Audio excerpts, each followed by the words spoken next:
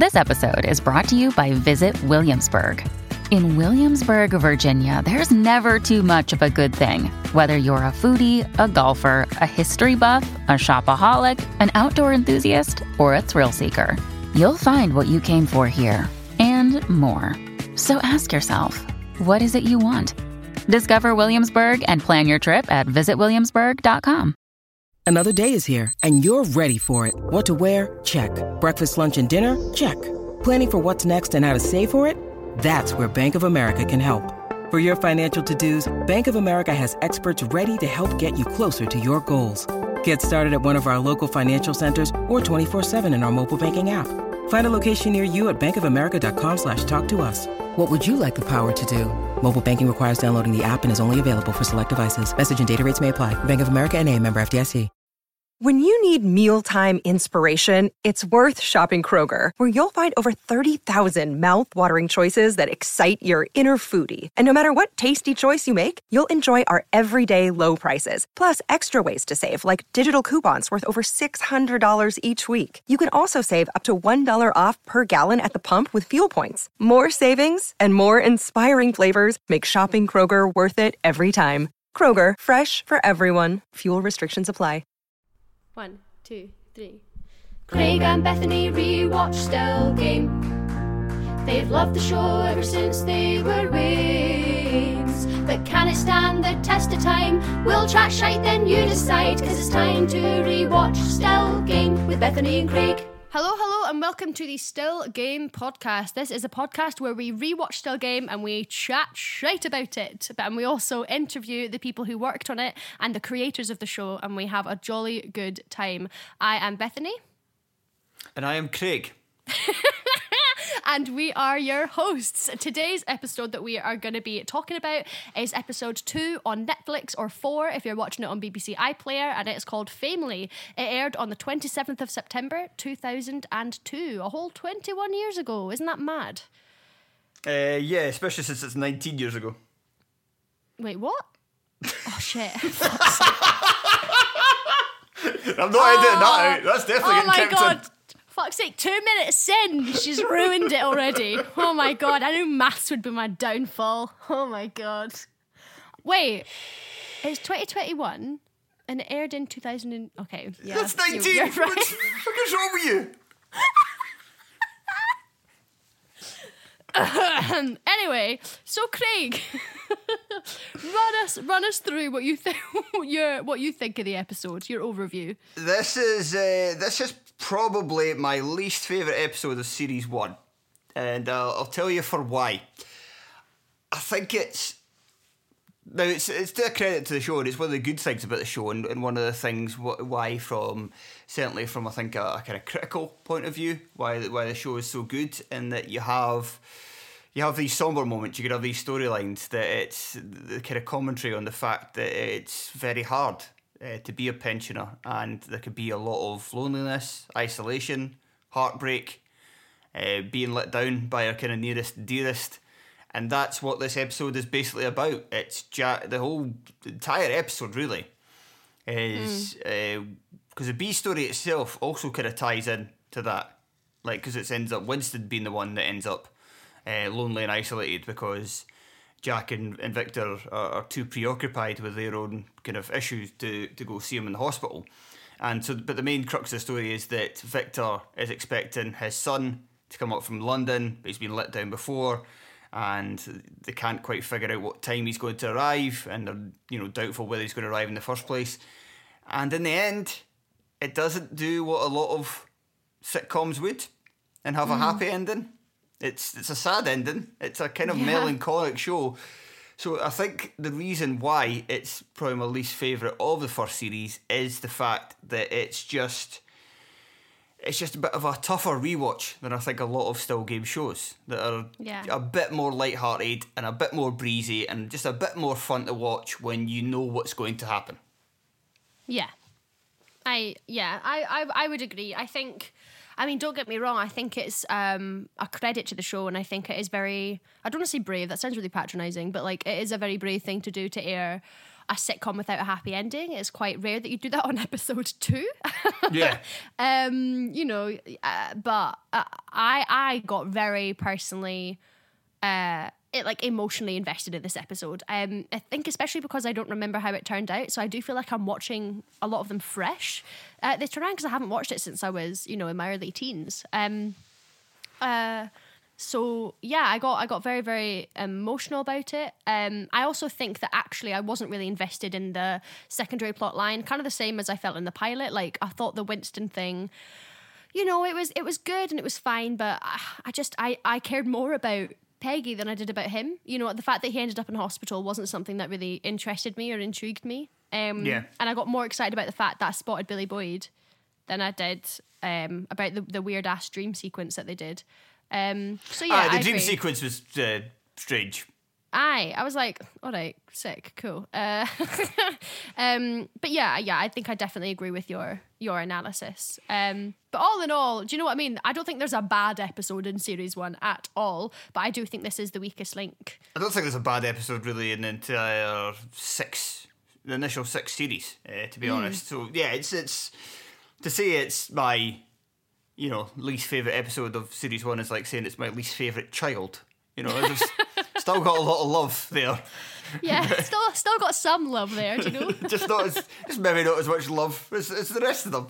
There's also a bit as well. I do kind of find Billy Boyd's cameos good when they are played with a bat and ball, and that sequence is very funny. Like Jack's like kind of ability to do it.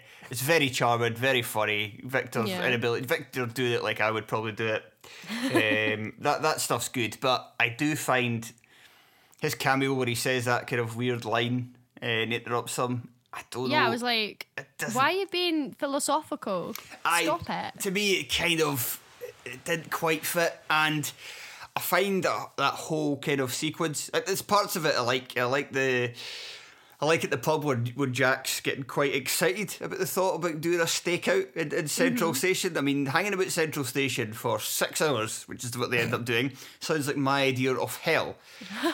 Like, I hate waiting 10 minutes on a bus, so sitting in a train station for 6 hours would literally be my idea of hell. That would drive me insane. I hate waiting in airports, and that's when you go in somewhere exciting, not just waiting for somebody to get off a sodden train for London. So the Jack being quite excited by it is quite endearing. It also maybe a little bit sad as well that the prospect of sitting in a train station for 6 hours is exciting, but I suppose you could understand when it breaks up the monotony of just going to the pub and bookies all the time. It's something different. There's an element of edge to it because you don't know what train they're going to be on or where they're going to come at all, kind of thing. So you can kind of see that part of it I quite liked, but just when they're in the station itself, I don't find the kind of shouting across each other for like one side to the other. I didn't find that particularly funny, and it's just kind of hard to make it entertaining to watch guys sitting in a train station for hours because it does take up at least 5 minutes of the episode. Aye, and it feels a wee bit plodding to me. Mm-hmm. Yeah, I found Boyd's first interruption very jarring. It really didn't fit the tone of the scene at all. It was more like, hello, here is soon to be famous Billy Boyd. But I mean, actually, I kind of enjoyed the whole shouting across Central Station thing, but I think more because I was thinking like, so were they all extras? Did they actually do that? Did they know what was happening? All those people? Like, how did they do that? So maybe I enjoyed it for the wrong reasons. And you're also right as well with the B plot. The B plot kind of doesn't really go anywhere that much. It's kind of it shifts one thing into another, just to kind of tie into the main show, and it's a little bit messy. Yeah, it did feel a little bit messy. So I actually kind of maybe see why, you know, when the BBC released them, why they shifted the order. Because, yeah, like, despite the literal welcome mat at the beginning of the show, I understand why they would shift it a couple of episodes in, because then you get the lighter comedy, you get the expectation of what the show's going to be like, and then a couple of episodes later, you can subvert that expectation with the sad ending. So maybe I understand why they kind of messed up the episode order a wee bit. Yeah, possibly. If it was, I'm not entirely sure whether it was intentional or not. It might not have been. shown in I the really wrong hope order. it wasn't. I really hope it wasn't. So I was just like putting in the wrong tape. Like, Literally, some intern got fired for that. Like, be like, Jared, you've done it again. First Holby City, now this. imagine them all sitting down and like watching it. Oh, this is going to be this. What? What is this? Who did this? Get my agent on the phone. Imagine Also- if somebody done that. Was it a sitcom where it was like literally the story kind of, evolves? Like it's a detective show. Yeah. It was like Sherlock, and everyone's like, what is happening?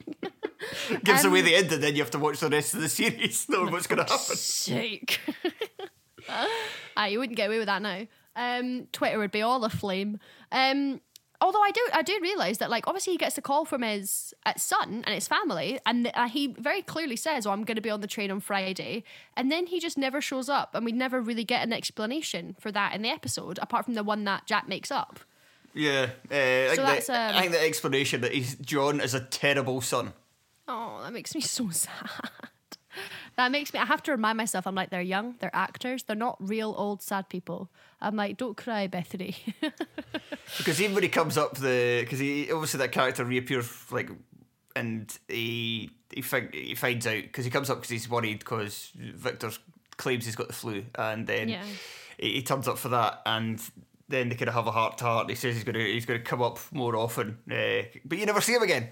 So did they just not show that as part of an episode, or did he literally just never come again?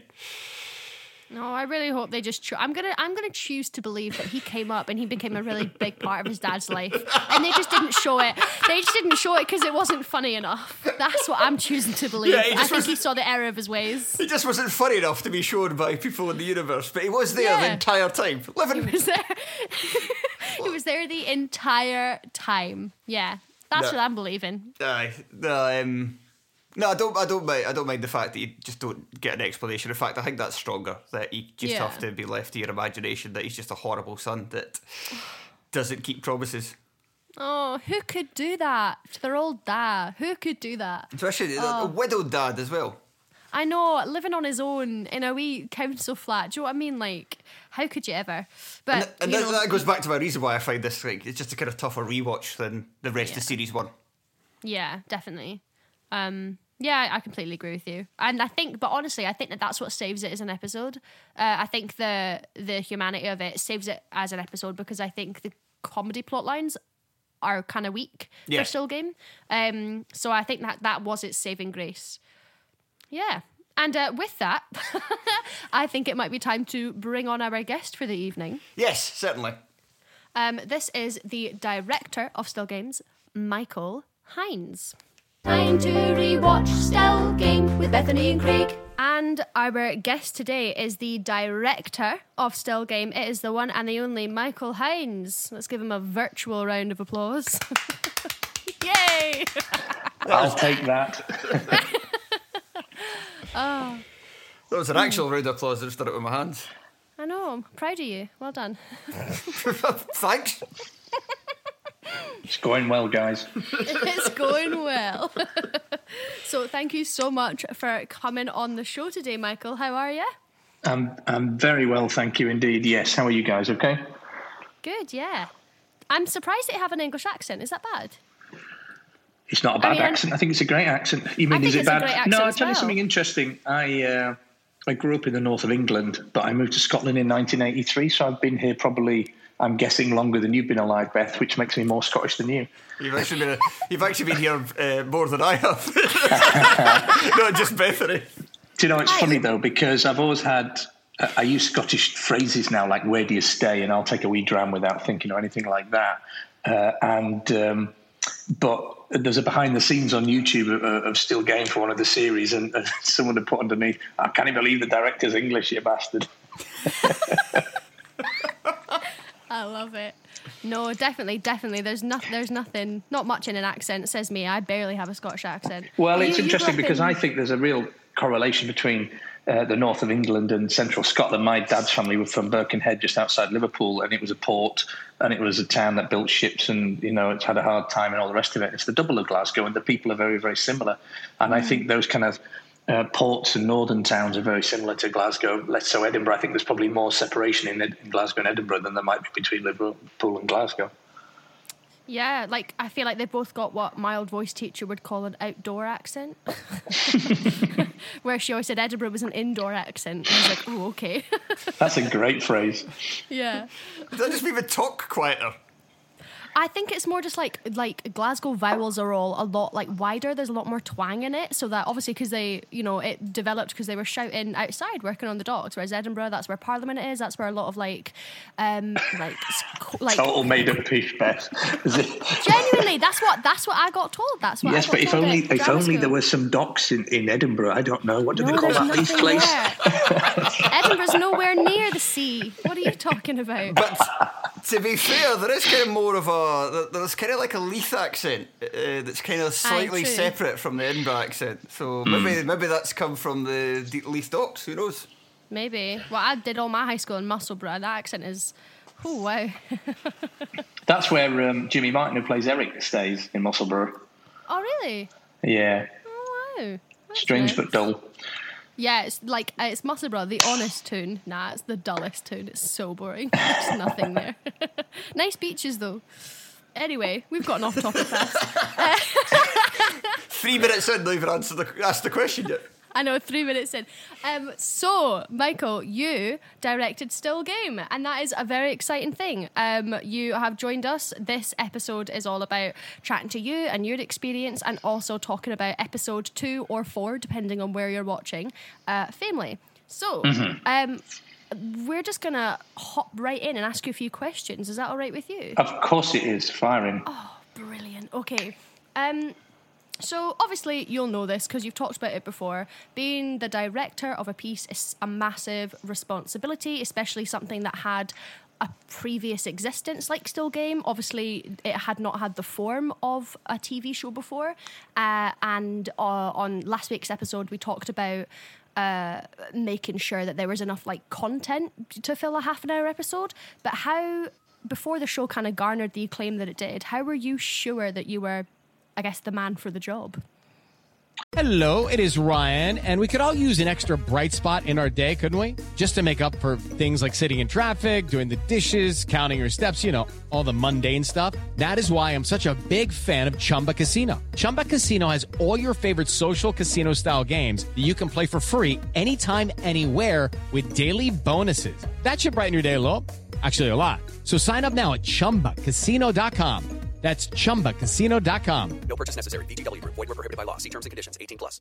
Judy was boring. Hello. Then Judy discovered ChumbaCasino.com. It's my little escape. Now Judy's the life of the party. Oh, baby, mama's bringing home the bacon. Whoa, take it easy, Judy.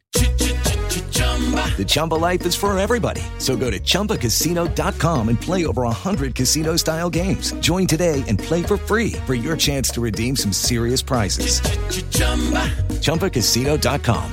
No purchase necessary. Void where prohibited by law. 18+. Terms and conditions apply. See website for details. Well, it's interesting because I came on board and met the guys for Chewing the Fat, the last series of Chewing the Fat, and then we did the Hogmanay and Christmas specials. So I only knew the Still Game guys as the old men who sing songs, or the old guys from Chewing the Fat. I was completely unaware that it was a theatre show for years, actually, for like years. Wow. And then I went away to do something, I can't remember what it was, probably River City or Byker Grove or something, and during that time, the 3 characters from Chewing the Fat had pilots made of them.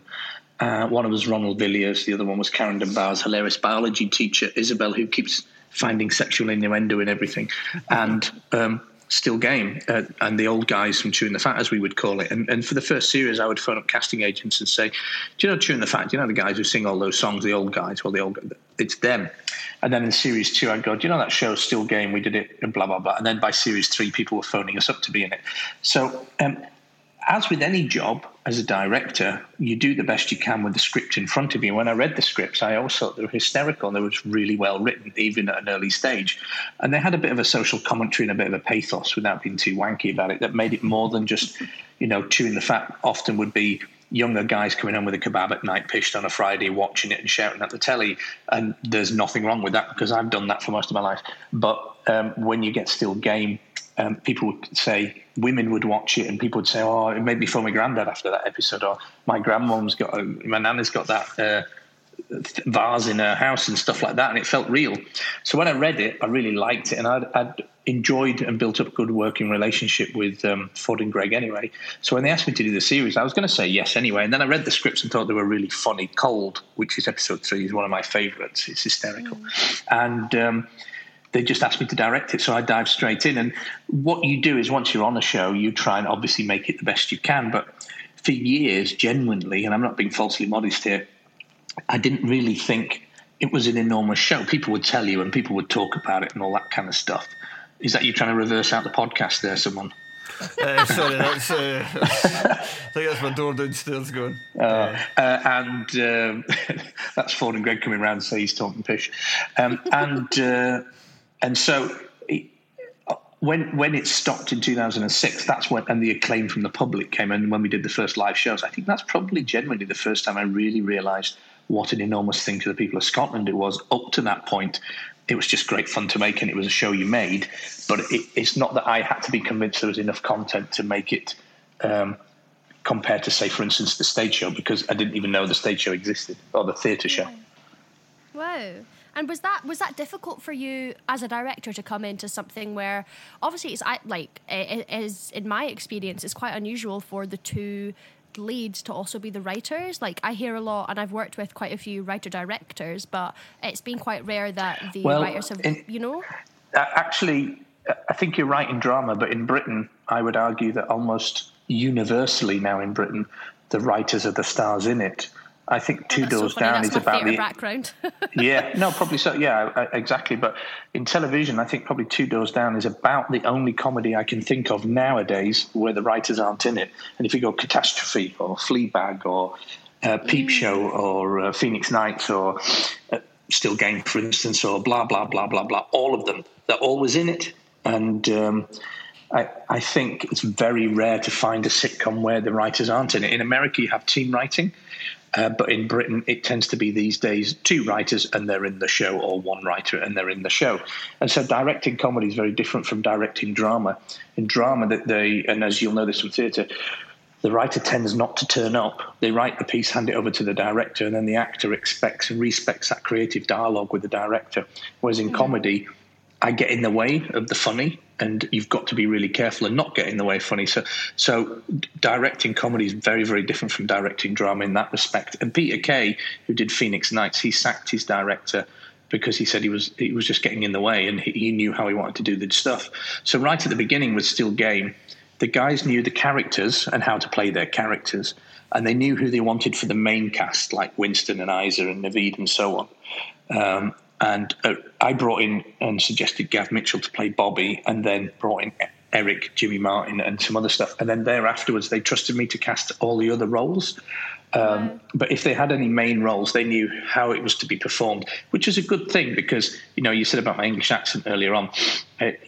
My Scottish is rubbish. My Scottish accent's absolutely rotten. And so early doors, it would have been really terrible for me to go around casting who I thought was Glaswegian. It turns out they were from Musselburgh.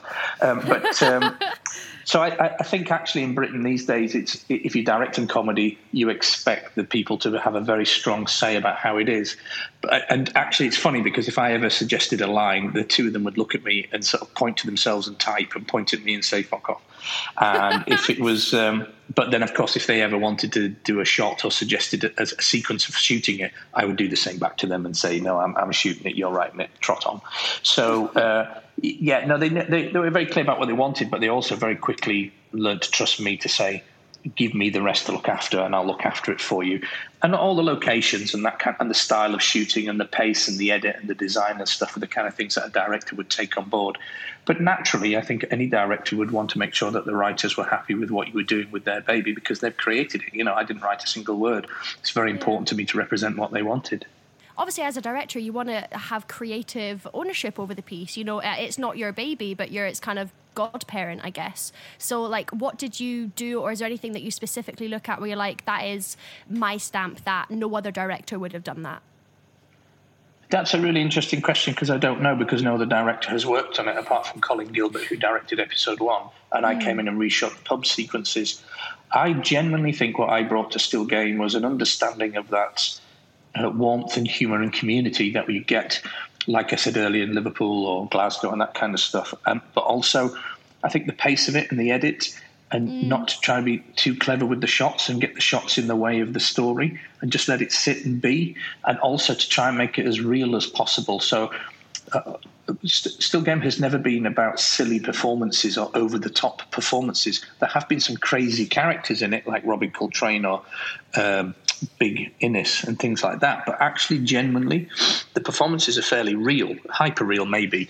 They're not ridiculous. And it's the lines that are funny and they're real life. And so what you want to do is not get in the way of that. So I think probably the design and the pace of the edit and the way I shot it is, of course, my stamp. To be honest with you, and I'm not being, again, falsely modest, I think any good director would have made that show funny because the scripts were great. I just made it my version of it. And I think the more you stuck with that, the more it became what Still Game is. But also I used to try and show off, and this gets a bit pretentious, but exterior, the big brutality of the world they lived in. It was always cold. It was always big wide shots. It was always full of concrete. If you think about Osprey Heights at Kalina Street, Mary Hill, it's on its own, stuck on the top of a hill. It's always windy. And their lives are hard and they fight against the outside world. And then when they're in their own little world together inside the Klansman, it's red and it's warm and it's brown, it's all those colours, and it feels alive. And then when you're outside, it's blue and concrete and cold and grey.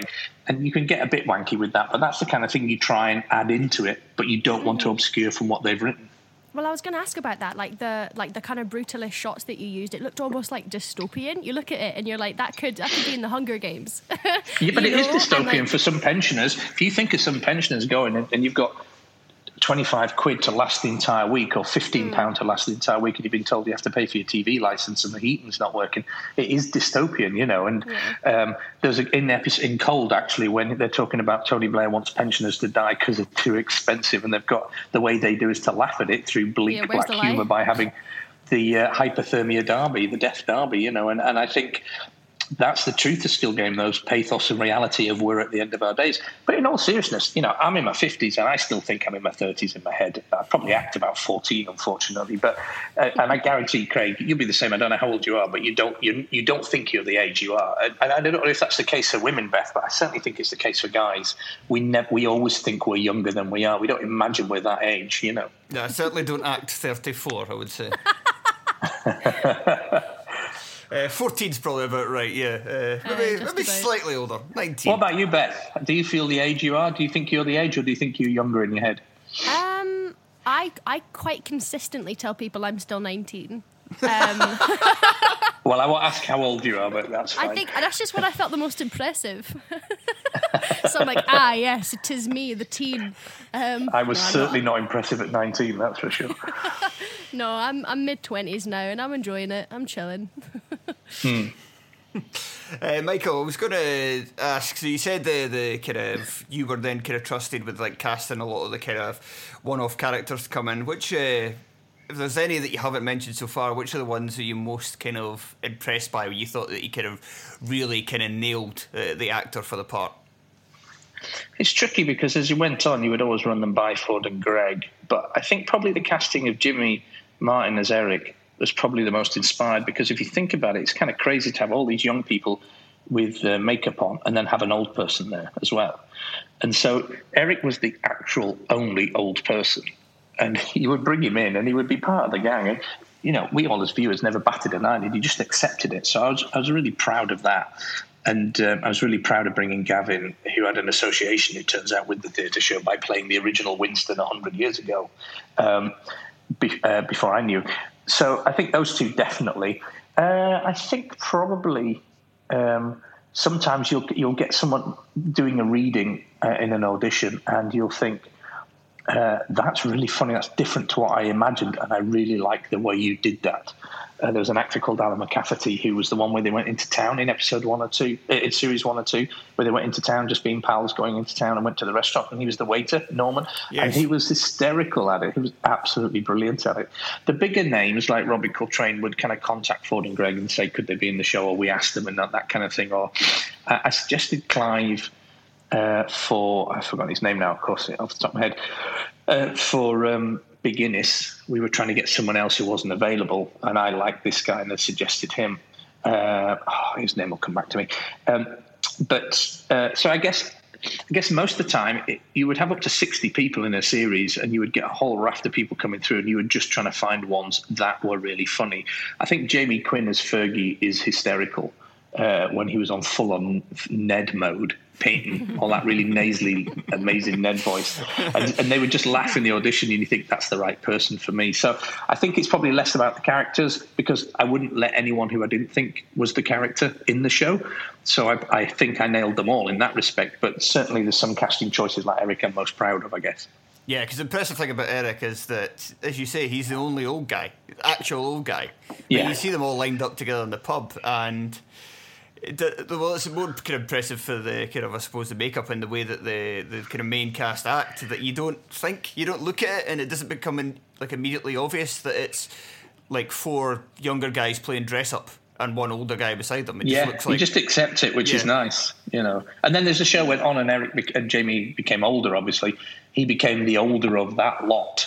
And that kind of made sense. But to begin with, they were all supposedly the same age, you know. And when I watch Series 1 now, I look at the makeup and think, actually, probably they look like quite a lot of Glaswegians at 50, you know. And remember, I've been living in Glasgow for tens of years before anyone starts giving me pelters. And then they grew into their parts and looked older and older and better as they went on in that respect, you know. So there's a couple of quirks of the first series. First of all is that, well, you directed every single episode of Still Game, I'm right in saying, except from the pilot. Yeah, so what happened was I was away working, and the pilot was shot to see if it was going to go as a series. And when they said yes, quite often the pilot becomes episode 1. But there was Colin Gilbert had directed the pilot. He used to do Ramsay Nesbitt and hundreds of shows and that kind of thing, and ran the comedy unit. So it was in perfectly safe hands. And then when we went to do the series, the pub was actually, I think it was the Two Ways in Partick, and it was a different pub landlord. It was a different Bobby, and there was a pub girl, like a barmaid. And we decided to redo the pub and recast it. And at that point, that's what I brought in. So I reshot the pub sequences in Ep 1. The rest of it Colin did. And then from that point onwards, I shot everything else. Yeah, I didn't know that. I love that. And the other thing, the other quirk of season 1 is kind of, as Bethany mentioned at the top there, it's either episode 2 or it's episode 4, because they ran out of order on the BBC. Well, that's interesting. I don't think they ran out of order in the sense that a good sitcom, you start at A, you go to B, and by the end of next week, you're back at A again. Every sitcom resets. Otherwise, one foot in the grave, Victor Meldrew would have learned his lesson and not be such a grumpy bastard the next week. So I disagree. And actually, what's interesting, which I don't think a lot of people know, when we get the scripts in, quite often I would suggest to the boys, that's a great Ep 1, and that's obviously the last one. But the ones in between, we can probably jiggle these up a bit. And how about making that Ep 2, or how about making that Ep 1? And as the series went on, when we came back in 2016, they started to drop in things that had consequences leading up to the end.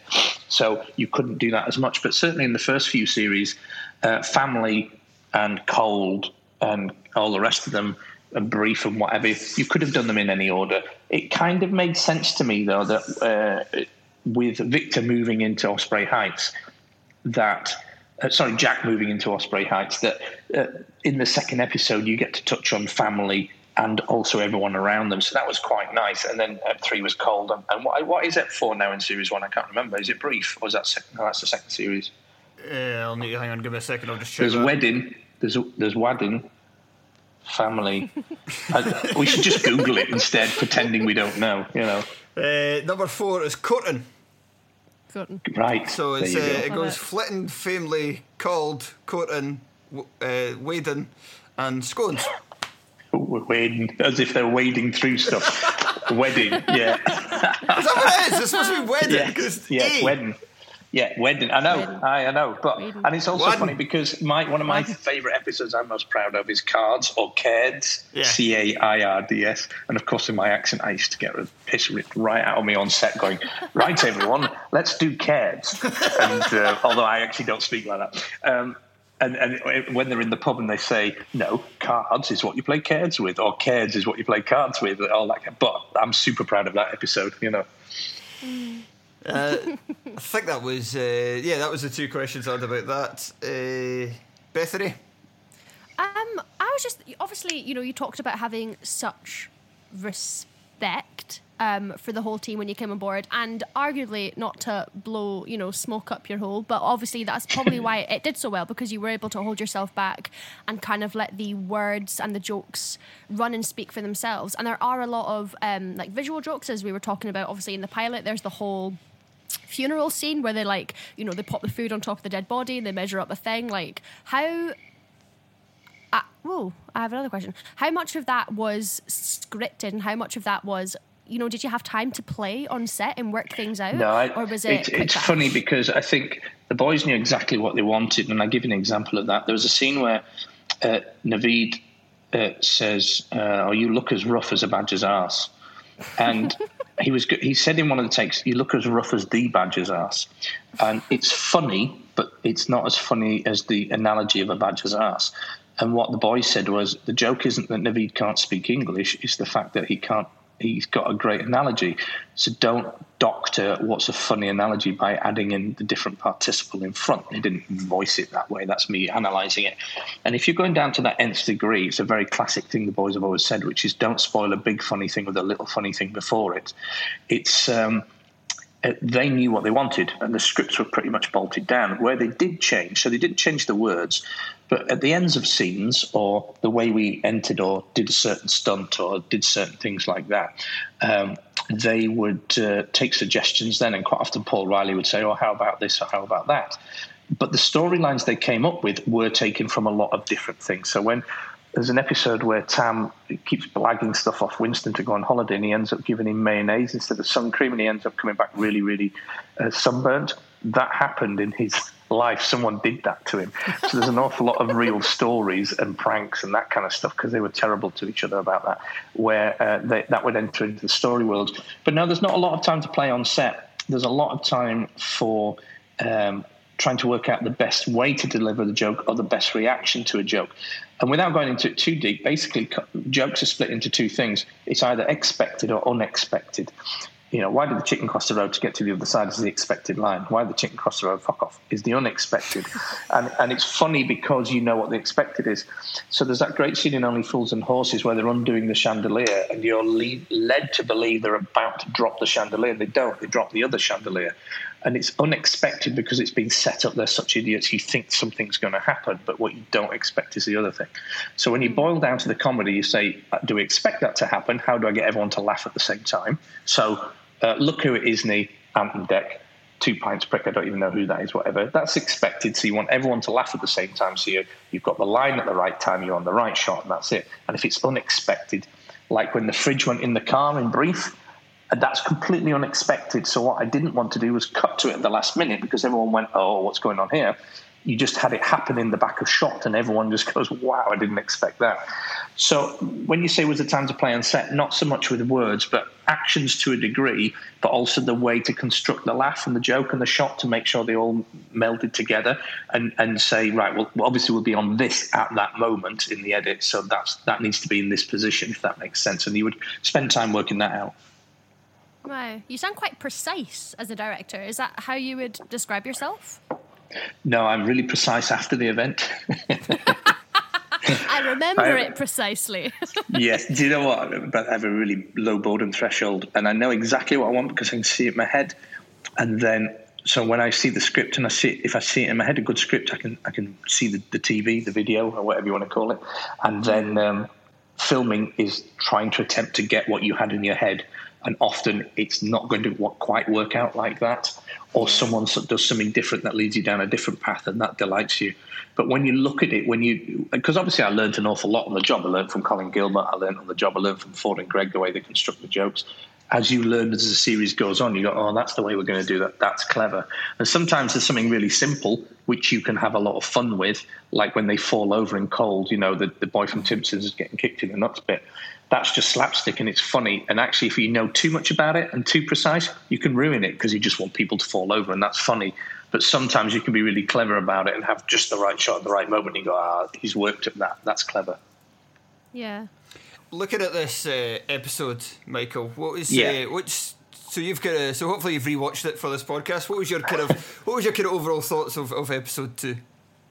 Well, when I watched it the other day for this podcast, I laughed because I'd completely forgotten how Winston ended up in hospital, and I'd forgotten that storyline just about.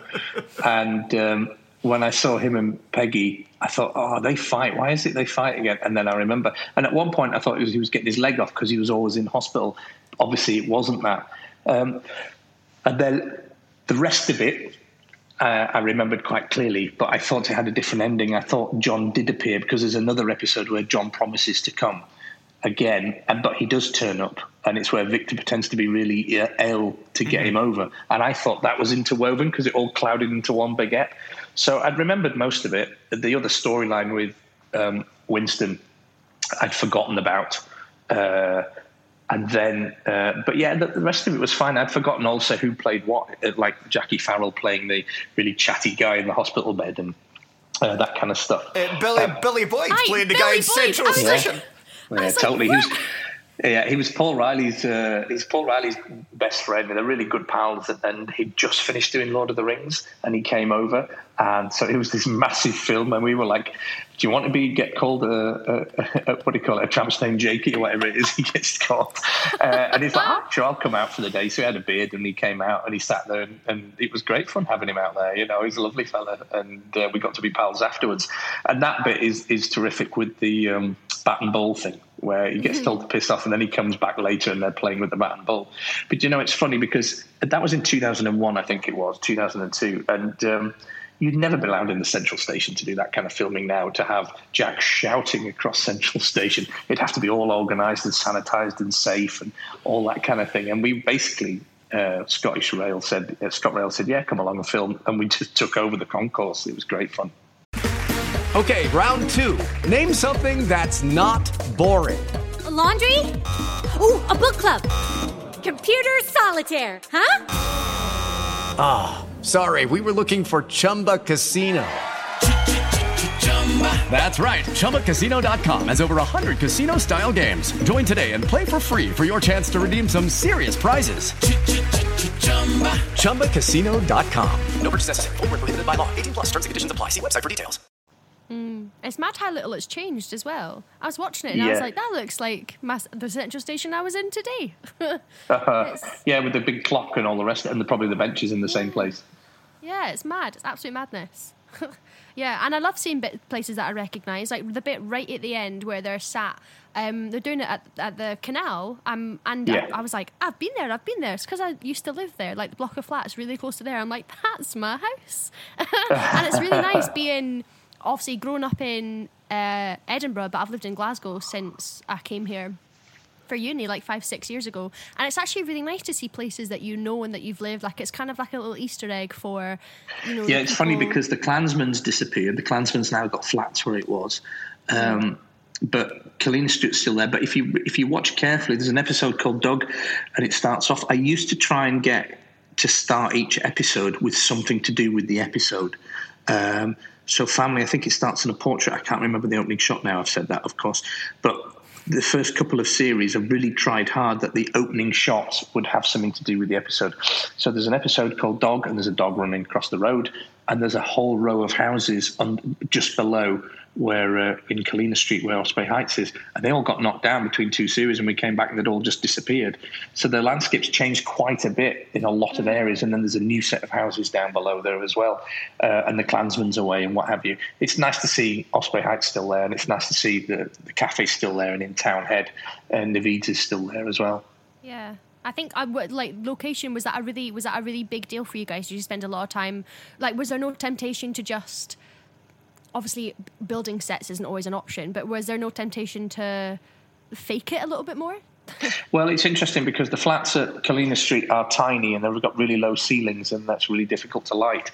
So we always built Jack and Victor's and Winston's and Isa's flat. And actually, Isa's flat was Victor's flat, just painted differently because it was the same setup and you just turned a different way.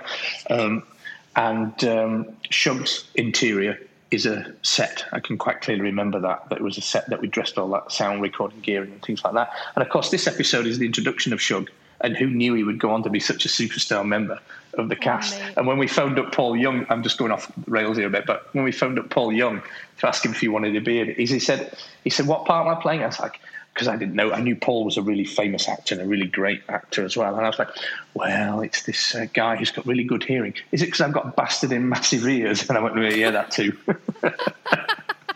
I mean, he's great. He's great in it. Not to spoil any of our things for later that we say, but he was one of my standout characters for this episode. I just thought he was so funny. His delivery of everything was just perfect.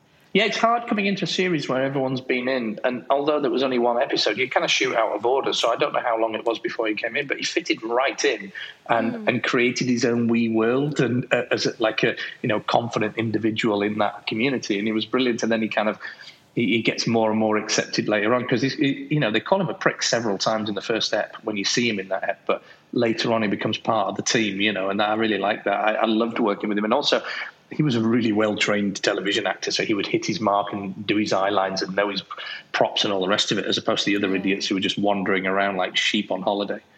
Yeah, and scrolling through his online CV, like, he has done a lot, that man. Gosh. Yeah, Paul. he's a well-kent actor. He's a great actor. Yeah. A proper actor. No one tells you about that. I don't know if listeners at home are like that aware of how things work on set, but I remember like my first ever day, like as an actor, I'd never been acted in front of a camera before. I didn't even have an in-person audition. It was a wee self-tape that I'd filmed at home, and I arrived and they put this mark on, and it's so, right, this is going to sound so lame. It is so hard to hit your mark without looking at your feet. Like, counting how many steps, knowing how long a stride that you can take, and knowing, that, and where you want your thing to be, and having to get it quick because the light's fading and all of that. It's such a different world. It's funny because I've taught screen acting at several universities, and it depends on the size of the shot, because obviously if it's a big close-up you have to be absolutely on your mark, but also the close-up means you can just be off your mark and not be in shot. It's the mid shots where you have to be quite far away and walk in, but the problem is everyone takes the right amount of steps, but the momentum carries them past the mark and they have to come back. If you ever want to laugh, watch detective series where detective knocks at the door, looks down at his feet to see he's on the mark, and looks up and goes, yes, we've just got some questions for you. And part of his acting is to look down at his feet as if he's thinking, and I'm like that. You're looking for your mark, you lazy bastard. You're like, you're cheating. I can see it. Yeah, totally you're cheating. Not fooling me. They all cheat. I love that. I love it when you spot wee things and you're like, I know exactly what you're doing, mate. Oh, well. Craig, have you got any more questions? No, I think I've asked everything I'd like to ask, I think. I know. I feel like I've asked too much. Thank you so much. You gave such, I was about to say beautiful, you gave such in-depth answers. It was great. Really, it's really What do you think of the episode? Do you know what? Do you know what really stood out for me, actually? It's quite funny. How much, obviously I know because I have grandparents and I have great uncles and aunties who still use this type of language, but what really stood out to me is the casual homophobia that's kind of thrown out, and I don't it doesn't make me dislike the episode or dislike the writers, but it's just a wee throwback of when you were 12 or 13. I'll tell you something interesting, Beth, is that the whole first 4 series probably had quite a lot of what we would call homophobic language, and it's not meant that way at all. And Bobby would get called a queer hawk all the time. And people, my granddad kind of used that language, affectionate or not, and it's not trying to defend it or justify it. But when we came back and were aware of it, we just cut it all out because it's not right. But at the time, just as you look at old series, it is interesting. It's the amount of swearing. But actually, the amount of swearing, the type of language, isn't half as much as you see in some stuff. In Two Doors Down, Lacey Smith's character, Christine, uses the F word as an adjective every other phrase, and we never actually said the word fuck or fuck in the entire 62 eps. So the language is fascinating, and it is quite casual, and it's meant that way because there was never any, like you say, homophobia intended, but it is interesting. It reflected life at the time. Yeah. It still reflects life, I think, in a lot of areas. People do that. I agree totally with you, yeah. No, I do. Yeah, I mean, I remember being, 12, 13 before I realised that calling your pal gay wasn't an insult, you know, and it wasn't a synonym for lame or loser or anything like that. And it was probably around the time of my own sexual awakening that I realised, and I was like, wait a second, that's me. 12? My word. Well, you know, you're like, I know, I'm kidding. You know, I fancy girls now. The thing is, when you look back at that ep, for me, it's funny because I love Cold so much that I forget about family. But what I loved about it was it really set in motion that thing that Still Game has that's quite unique in a lot of comedies, which is real heart and real warmth and real pathos, the sadness there. And the argument between Jack and Victor at the beginning when they're talking about he'll come, no, he won't come. And what happens is later on, Victor says, oh, he's not going to come. And instantly Jack defends his pal and said, no, he will come, even though he's just 3 scenes earlier saying he'll never come. And it's that real thing about warmth and friendship. And they say, what you need is your friends, which is why you've got that great punchline where Winston's going, oh, it's about your friends. That's who's there. It's not your family. And Jack and Victor are saying that in the pub. And then you cut into Winston on his own. And it's that backwards forwards there. But I think what it set up really early was a lot of people did say to them afterwards, I watched the ep and I went and rang my granddad because it made me realise I'd not been in touch with him. And they're easy people to forget. And you think they're all right. Because when you're younger, you always think those older than you are okay. But I always remember that when it went out, the effect it had, that it was just more than just a silly comedy. There was heart to it. And I think that's one of the things I love about the writing so much. And that was the episode that really put it in. Like we were talking earlier, in Cold, it became the politics of pensioners. But this one was about the heart of pensioners. And that's lovely. Yeah. And I think the shot... sorry, I just got a little bit emotional. I think the shot that you used when they're sat at the pub and Victor's talking about... and that's just it. Wayans, you know, they go and when they have that. And like it's just if I'm right, correct me if I'm wrong. It's just one long shot, and it starts on his left hand side and it pans all the way around his right hand side. And you just see his face the whole time, and there aren't any like cuts. It's just like a minute or so of like uninterrupted monologue. See, I love that. I love really long takes because if it holds your interest, you don't need to cut and get in the way of it, and you don't want to ruin the timing of the series. He's a good actor. Yeah, and also it's good acting, but it is nice for the people to sit at home and take that in. And actually, when we came back, in 2016, we started cutting it a lot quicker, and people were like, "Oh, it's not like Still Game," but that's because the landscape of television language had changed. But at that time, you could leave it on a shot for a long time, and sometimes when I look back, I went, "Wow, I would never get away with that just now, just leaving it on that 3 shot for about 4 minutes," you know. And but yeah, you're right, and it is nice because the acting's all there and it is serious and it's well meant. And then you think these are young people doing those lines. That's when you realise that there's something really rich going on there. Yeah. And do you think? Sorry, ever so slightly off topic. Do you think the whole, the age of, I don't want to say the age of YouTube, but the age of, more media, in-demand media that has faster cutting, that kind of brighter, colourful, like kind of Netflix thing that's happening, do you think that has really heavily influenced the way that directors cut comedy now? No, I think what it is it's about writing, and if scenes are shorter, you can't help but do it. And secondly, yes, I agree, our concentration span is much shorter. If you think about when we're scrolling at Facebook at night, if something doesn't engage you within 2 seconds, you scroll off it. If it doesn't get you straight away, you and I will scroll off it and jump on the next thing. I think what's interesting is that Netflix actually is packed full of really well-written dramas and comedies, and we're watching more drama and content that's fictional than we ever did, in a sense, because they were expensive, and so you didn't have a lot of them on telly beforehand. I grew up watching a lot of music shows because that's what was on telly a lot, and then sketch shows and sitcoms you liked, but it was mainly sketch shows I grew up loving, and music shows, because there wasn't a lot of regular drama. And now we can watch a new box set of a different drama every single day if you want, if you think about stuff on Netflix or Amazon or Apple, blah, blah, blah, blah, blah. Because of the ability of the technical equipment, things do look a lot shinier, but not necessarily better. But I don't know if it's necessarily all cut a lot quicker. What's interesting, there's a while back I watched 24 Hours in A&E, and it was at Channel 4, and there were 700 cuts in an hour because I counted it for an exercise. And I'm like, that's MTV style, almost once every 2 seconds or something like that. And that's exhausting to watch. So when you get a well-written thing, if the content holds it, then you can stay on the shot. But if someone's speaking our concentration thing has gone down quite a bit. They tend to speak in shorter bursts, so then you cut. So I would argue for directors, we're forced often by the content to cut. The thing that drives me mad is in primetime dramas when they start doing a cut for no other reason, or a track for no reason, or shooting through a bit of glass for no other reason, or something's out of focus. But that's because I'm slightly old-fashioned that way. I like to tell the story in a different way. And they're the unusual shots and that kind of stuff, and it becomes clever. And it enriches some, but otherwise it gets in the way of them. And that's when the shots start to take over. However, those directors fairly, I guess, in their world would argue that's the way I shoot stuff and it's very successful. I think, it's cyclical, all this kind of stuff. It'll turn again.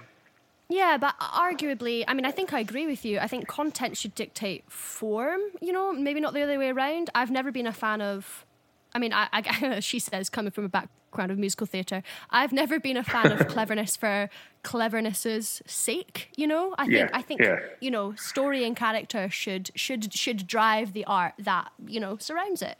Well, stories are what we always remember. And when we remember a good story watched on TV, we might go, well, that was really clever the way they did that. So in the Sherlock series, when they started having texts or his thoughts on screen and the way he deduced stuff on screen, you went, oh, that's a really clever device and that's a really nice way of doing it.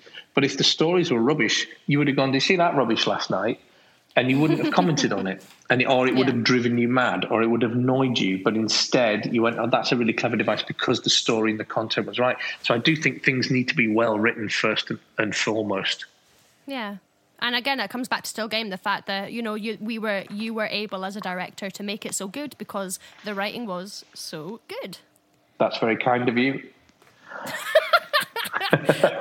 Well, do you know what? It's not just my opinion.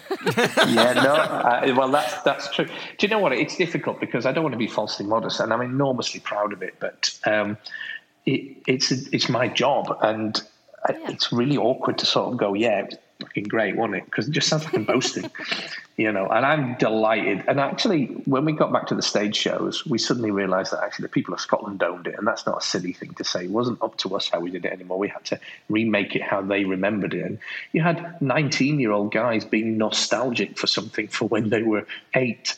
And you're like, you're only 19, you shouldn't be nostalgic for another 30 years. But they were going, no, it's not the same as it was. And I'm like, wow, because you grew up loving it. And so we had a responsibility to make it that way. And that's when I realized that's my stamp of how I took their words and put it on the screen. That's what I'm proud of. So I guess pride and how proud I am of it is my way of saying, yeah, I did good. But I couldn't bring myself to say, hey, look at me, how good am I? Because that just feels like it kind of boasting a bit. Yeah, well, it's hard to recognise when you do well as an artist. We are told to, I guess, feign modesty a wee bit. But no, it's good. Be like, yeah, good job, well done, pat on the back. Thank you, I'll take that. You're all right. You're right. It's better to when somebody Scottish praises you. It's like backhanded. Aye. You're no shite. You're no shite. You're no shite. It's like at the end of Babe where he goes, "That'll do, pig." It's like that Yorkshire thing. All right, lad. Aye. And it's very funny, isn't it?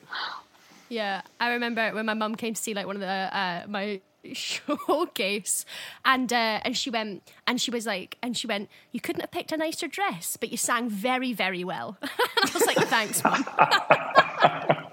It's like, cool, sick, thanks. Well, there you go. Wicked. But I bet she's probably the most proudest person of you there is. Oh, bless. She's proud of all of us, no matter what we do. She's very sweet. Anyway, shall we move on? Yes. Thank you, Michael, very much for joining us. Not at all. It's been a pleasure. Nice chatting to you guys. You too. Thank you so much. You've been an absolute pleasure to talk to. All right, guys. Take care and speak later. Cheers. Cheers. Bye. Thank you. Time to rewatch Still Game with Bethany and Craig. And that was director of Still Game, Michael Hinds. He was brilliant. Yes, he was. So good. Yes, you were in your element there, I have to say. I'm not. Yeah. Well, do you know what? I am a nerd, and it really came out. It really came out to that. I'm so sorry. I was like, yeah. What about this? And what about that? And what about you? As like wanky artist. I loved it. It's all right. I just nipped out for a fag. A fag and a pish. Come back. And we're like, really? And how did you put your creative stamp on that? Good fun though. Learned a lot. I hope the audience did too. Yeah, oh yeah, gosh, because you forget how much of a different world it is. You know, when you sit and you watch it, you don't think about everything. You don't think that everything you see on your screen is a choice. Yeah. You know? You have Every to... single thing. Yeah, I've started to kind of get into that mindset when we're doing pop culture podcasts and kind of talking about movies especially. Just thinking that every single thing they do is deliberate for a reason, and then just trying to kind of decipher that reason. It's kind of a cool way to watch stuff. Kind of gets in the way of enjoyment sometimes, but yeah, it's mental. I mean, I don't know if it does get in the way of enjoyment, but maybe that's because I've always enjoyed that aspect of being like, what does it mean though? What is that? The fact that the cup is red, what does that mean? Right, should we go into categories? Let's get on to categories. So, Craig, tell me, in this episode 2 or 4, family, what is your favourite joke? I've got a couple for this. One that was kind of more a running joke than just a joke itself. But the one I've got is just kind of a joke itself. Well, this is also a running joke as well, but it's more a sentence. It's for not even a just a 2-word sentence that's repeated say quite the a fucking lot. thing, Craig. Sorry. It's you're Weckham. Oh my gosh, yeah. Yeah, I've written the same thing. I've written the running joke because it's so... You would just take the piss out of your friends for that, wouldn't you? Aye, and it's another one of those things that's just kind of managed to burrow itself into my vocabulary through the years. Yeah. Is that I just say that from time to time. You're Weckham. Yeah, and the payoff at the end was like, home sweat home. Yeah. But the other one I had was running joke is Shug's hearing jokes. Aye. So when they say oh, can he hear through walls now? And then he comes out like, yeah, I can. And he's got these massive ears. Aye, and then when they close the door and he's like, he says prick, and he says it really quietly, and then just you hear the voice from through the door. I heard that. And then of course, right famously, right at the end with the bread as well. Yeah, he buys that shitey breed, you know, snappy shopper. 22 pence a loaf. That's because he's a miserable old bastard now. Sunblast! Best gear! Get it off you!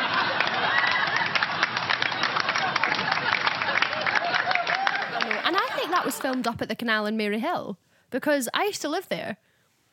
I don't anymore, so if you're listening to this, don't stalk me. But I used to live in the flats right next to that canal, and I was like, I swear I recognise that. So I hope I'm not wrong. But... Probably will be, because as we've discussed, a lot of the filming took place around about Maryhill, so probably was. Aye. Well, there you go. So we kind of had the same 2 big favourite jokes, the 2 biggest jokes, obviously, in the episode. What was your favourite line reading in this episode? I found this one a bit tricky. There wasn't a lot that stood out for me. The one that I wrote down was Ironside. That delivery was very good. Well done. My voice kind of cracked a wee bit as I done it. I think I could have done it better if I didn't suddenly turn into a 14-year-old halfway through it. But yeah, just it's the fact, it's juxtaposition that works so well, because he just shouts that, and it's so triumphant and emphatic and enthusiastic. He's so pleased with himself that he's remembered the detective. He was trying to think of a detective that wears a... What was it? A detective that wears a I can't even remember now. Aye, it was... fucking a thing over them to keep them warm. I've completely blanked. Like a trench coat? No. An anorak? No. I've lost it. I don't know what you mean. Like a cover, a blanket. Oh, yeah, a blanket. Yeah, blanket. What kind of detective wears a blanket? Yeah, that's it. But it comes, the juxtaposition is, it just comes right after Victor's been kind of pouring his heart out on how his son's let him down before and blah blah blah, and then Jack's just off in his own wee world to try to think of this detective. It's just just the way he delivers it, just like I say, so enthusiastic and just cuts right through what Victor's saying. It just doesn't matter at all. So yeah, that was mine. That's so good. So for best line reading, I have 2 options. Number 1 is that she wants to pump you when he's talking about how Ice is coming in and cleaning the flat for him. I just think it's really funny, and the idea of old people pumping. Aye, it's also he says it quite mischievously as well. It's like she wants to pump you. Yeah, and I'm like, oh, just gives me the wee hoobie doobies.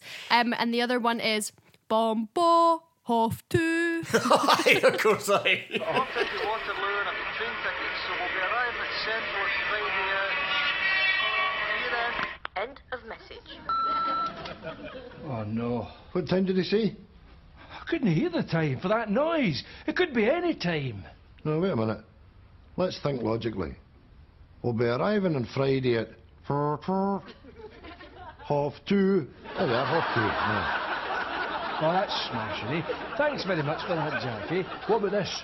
3:30, 4:30, 5:30, you silly bastard. But I think out of the two of them, it's definitely got to be Bomb Bomb, 2:30, because it's just very, very funny. Yes. They did it very well. That could easily have been an unfunny line, you know? Yes. Yeah. No, those are good choices, actually. So there was more good line readings than I thought. Yeah, do you know what? Don't doubt them, Craig, right? I'm sorry that I ever doubted Still Game. How dare you? Next up is my favourite category, Best Supporting Character. I think you've said already you're probably going to go with Shug. Yes, I am. I'll say different, and I'll go for Lynn McCallum's performance as Peggy McAlpine. Oh, okay. I like it. Defend your case, sir. Only at the start, she's completely it's kind of perfect. Her kind of warring with people. It's a very kind of spiky character. It's somebody who does not suffer fools lightly. It's happy to go at anybody. Has no sort of decorum really at all. Yeah. And it's just a great way for her to shine. And I just kind of think, I actually think this episode could have done with a little bit more of her. That just kind of part of the story just kind of completely drops out. She only really returns as part of Winston's nightmare when he's in the hospital.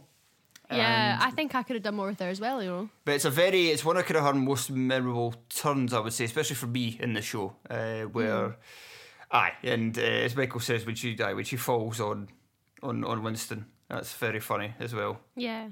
And it is nice. Like, it is nice to see... Oh, she's getting feminist. It's nice to see a woman playing somebody that is so grotesque. Like, she kind of walks with her mouth open and she does this little sneer with her teeth out and her tongue out, and she talks about eating all this meat just to spite this man, and then she just fucking decks him. I'm like, do you know what? Yeah. Do it, bitch. Yes. It's great. Yeah, okay. I don't change my answer, but I respect your answer. Fair enough. Now, I've already covered this a wee bit as well, talking to Mikey Boy. But what do you think aged poorly in this episode? I think it's kind of what you were alluding to earlier. They doesn't like men's pubs. Bit of a poofter, aye. Poofter, pansy bastard. Pansy bastard was just before then, and then also followed up very quickly by... when they get the sleeper train done it once when he was younger and some queer hawk tried to touch him up. Yeah, I don't even know what that is. Queer hawk's just gay, just die. Oh, right, okay. I mean, I got that from the queer. I'd never heard that term before. I was like, is that like a queer with a mohawk? Don't understand. It was one they were quite fond of on Still Game, Queer Hawk. Oh, nice. I guess I always, you know when you don't understand a word, so you just kind of always gloss over it when you listen, you never think, hey, what does that word mean? And that's why they got away with it. And in terms of aging poorly, I thought they were also quite harsh on Central Station. I thought they were too, but to be fair, I bet you didn't have the pub back then. It didn't have Oliver Bonus. Do you know what I mean? Yeah. Like, they didn't have the fucking Body Shop and Acosta, like, back then. Yeah, I suppose. But that's the kind of thing it's aged. At the time, it was maybe a bit more accurate, but these days, I mean, Central Station's fine. I don't see many. Aye. I don't see too many junkies, hooers, murderers, or beggars. Oh, yeah, no. You see beggars, to be fair, but I don't know if I've seen any murderers in Central Station. I love that line, by the way. I love that line. I've actually written that in the next category for favourite smart-arsed comments: junkies, hooers, murderers, and beggars. It was so funny. But yeah, I feel like that language has aged poorly, and I was glad to hear Michael say that when they did the reboot, obviously there were a lot of things that people didn't like about the reboot of the series, but I'm glad to know that was a conversation they had in the room, and they were like, hey, I know that probably back in the time they would have used this language, but it's inappropriate, let's cut it. Do you know? Yeah. I think that makes me happy that was a conversation, because you think about, the population of Scotland, the majority of it likes and watches Still Game, and then you think about the amount of those people who are queer, Yeah. and you don't want to alienate people just because it was language that was used back then doesn't mean you need to perpetuate it. So yeah. Yeah, no, that's fair. Aye, and that is my rant. You're welcome.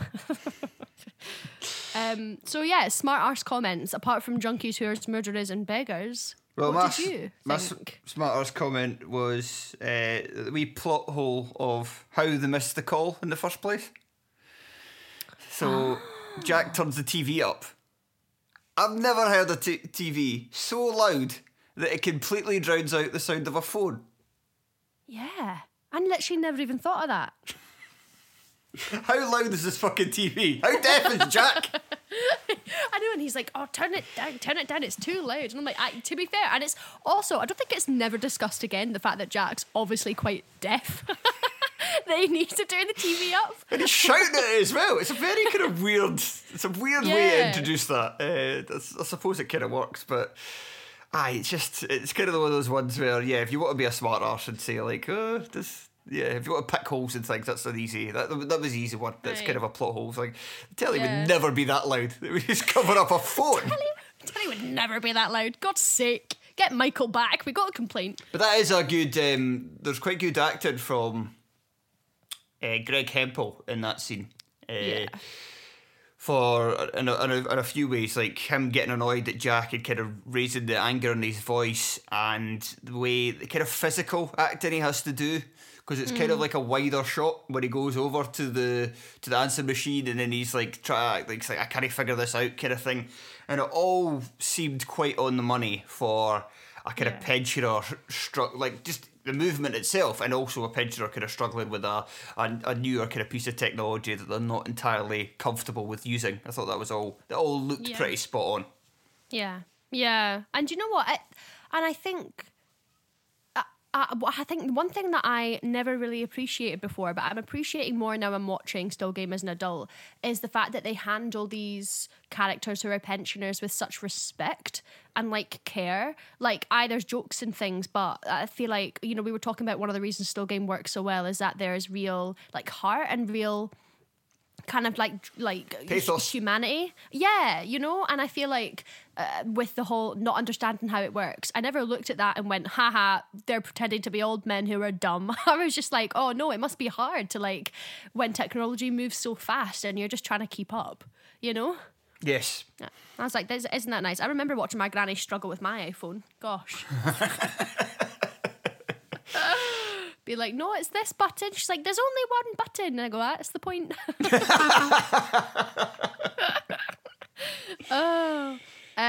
Brilliant. I also, my favourite line. It wasn't a joke, but I just have to mention it. My favourite line in the whole show, this show, is 3 weeks on the trot, that big blimp has humped me out in my jigget chop. Like, isn't that just the best line you've ever heard? I had to pause Netflix and get out the captions because I didn't know what jigget meant. I'm not really sure either. What is it? Meat. Some sort of meat. Well, I figured that. Wait, look, I'm going to Google it right now. Jiggot. Oh, it just means leg, so it's probably like a lamb or something. Right, okay. Right, brilliant. Thank you, Merriam-Webster.com. Sponsor us. Yeah, I was just like, isn't that just the best line? 3 weeks on the trot, that big blimp has humped me out in my jigget chop. Yeah, it is lamb. Lamb jigget chops. Brilliant. Also, go on, Peggy, eating six in a day. So she can come back the next day. Giving two to the dog. Yeah, to be fair. And it's brilliant as well. Just literally doing it just to shaft Winston. Like, no other reason.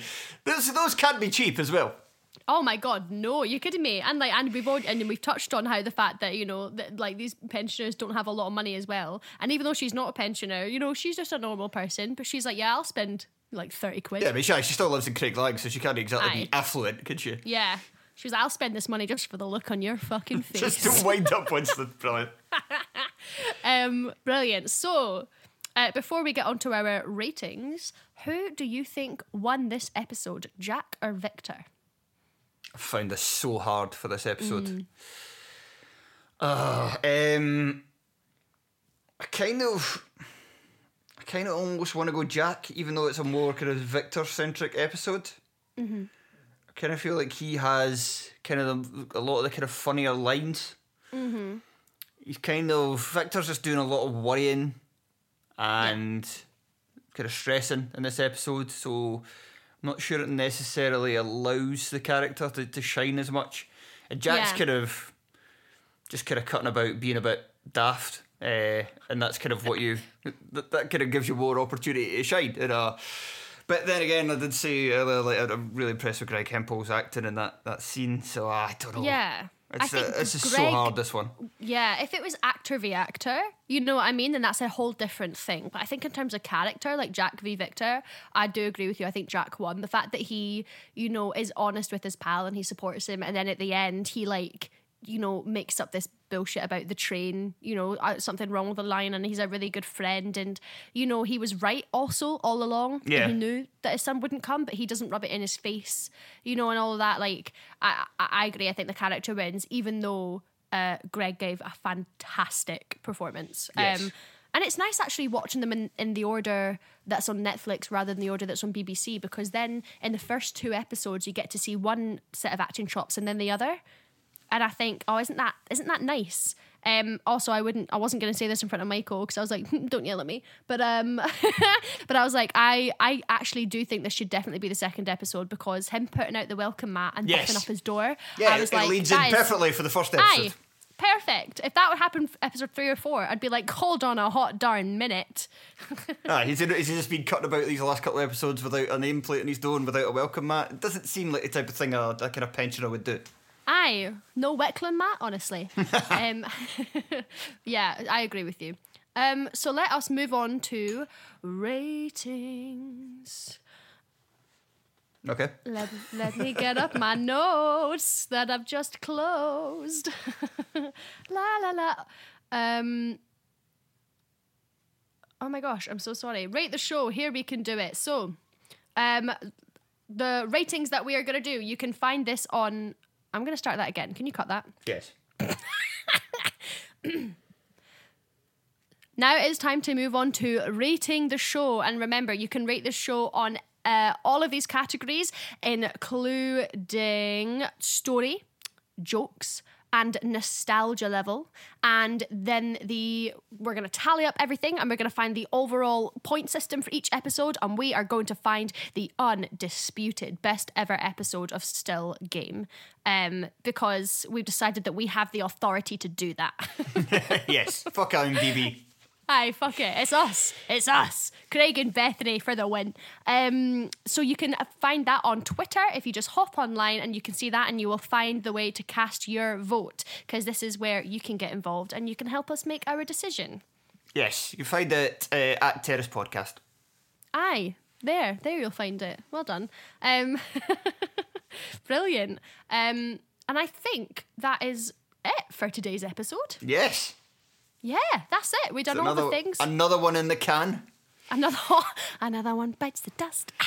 A longer episode this time because we spoke to Michael for 45 minutes, but yeah, I know. So Do you know what? It's free, you know. Sorry, but not sorry, because that was interesting shit. Like, it was, I don't know if it would be interesting for the listeners. I really hope so. I hope that you really enjoyed hearing Michael talk about his progress and hearing my wanky questions. It's just so rare that you get to talk to the director of such a, you know, a culturally significant show, you know? Yeah.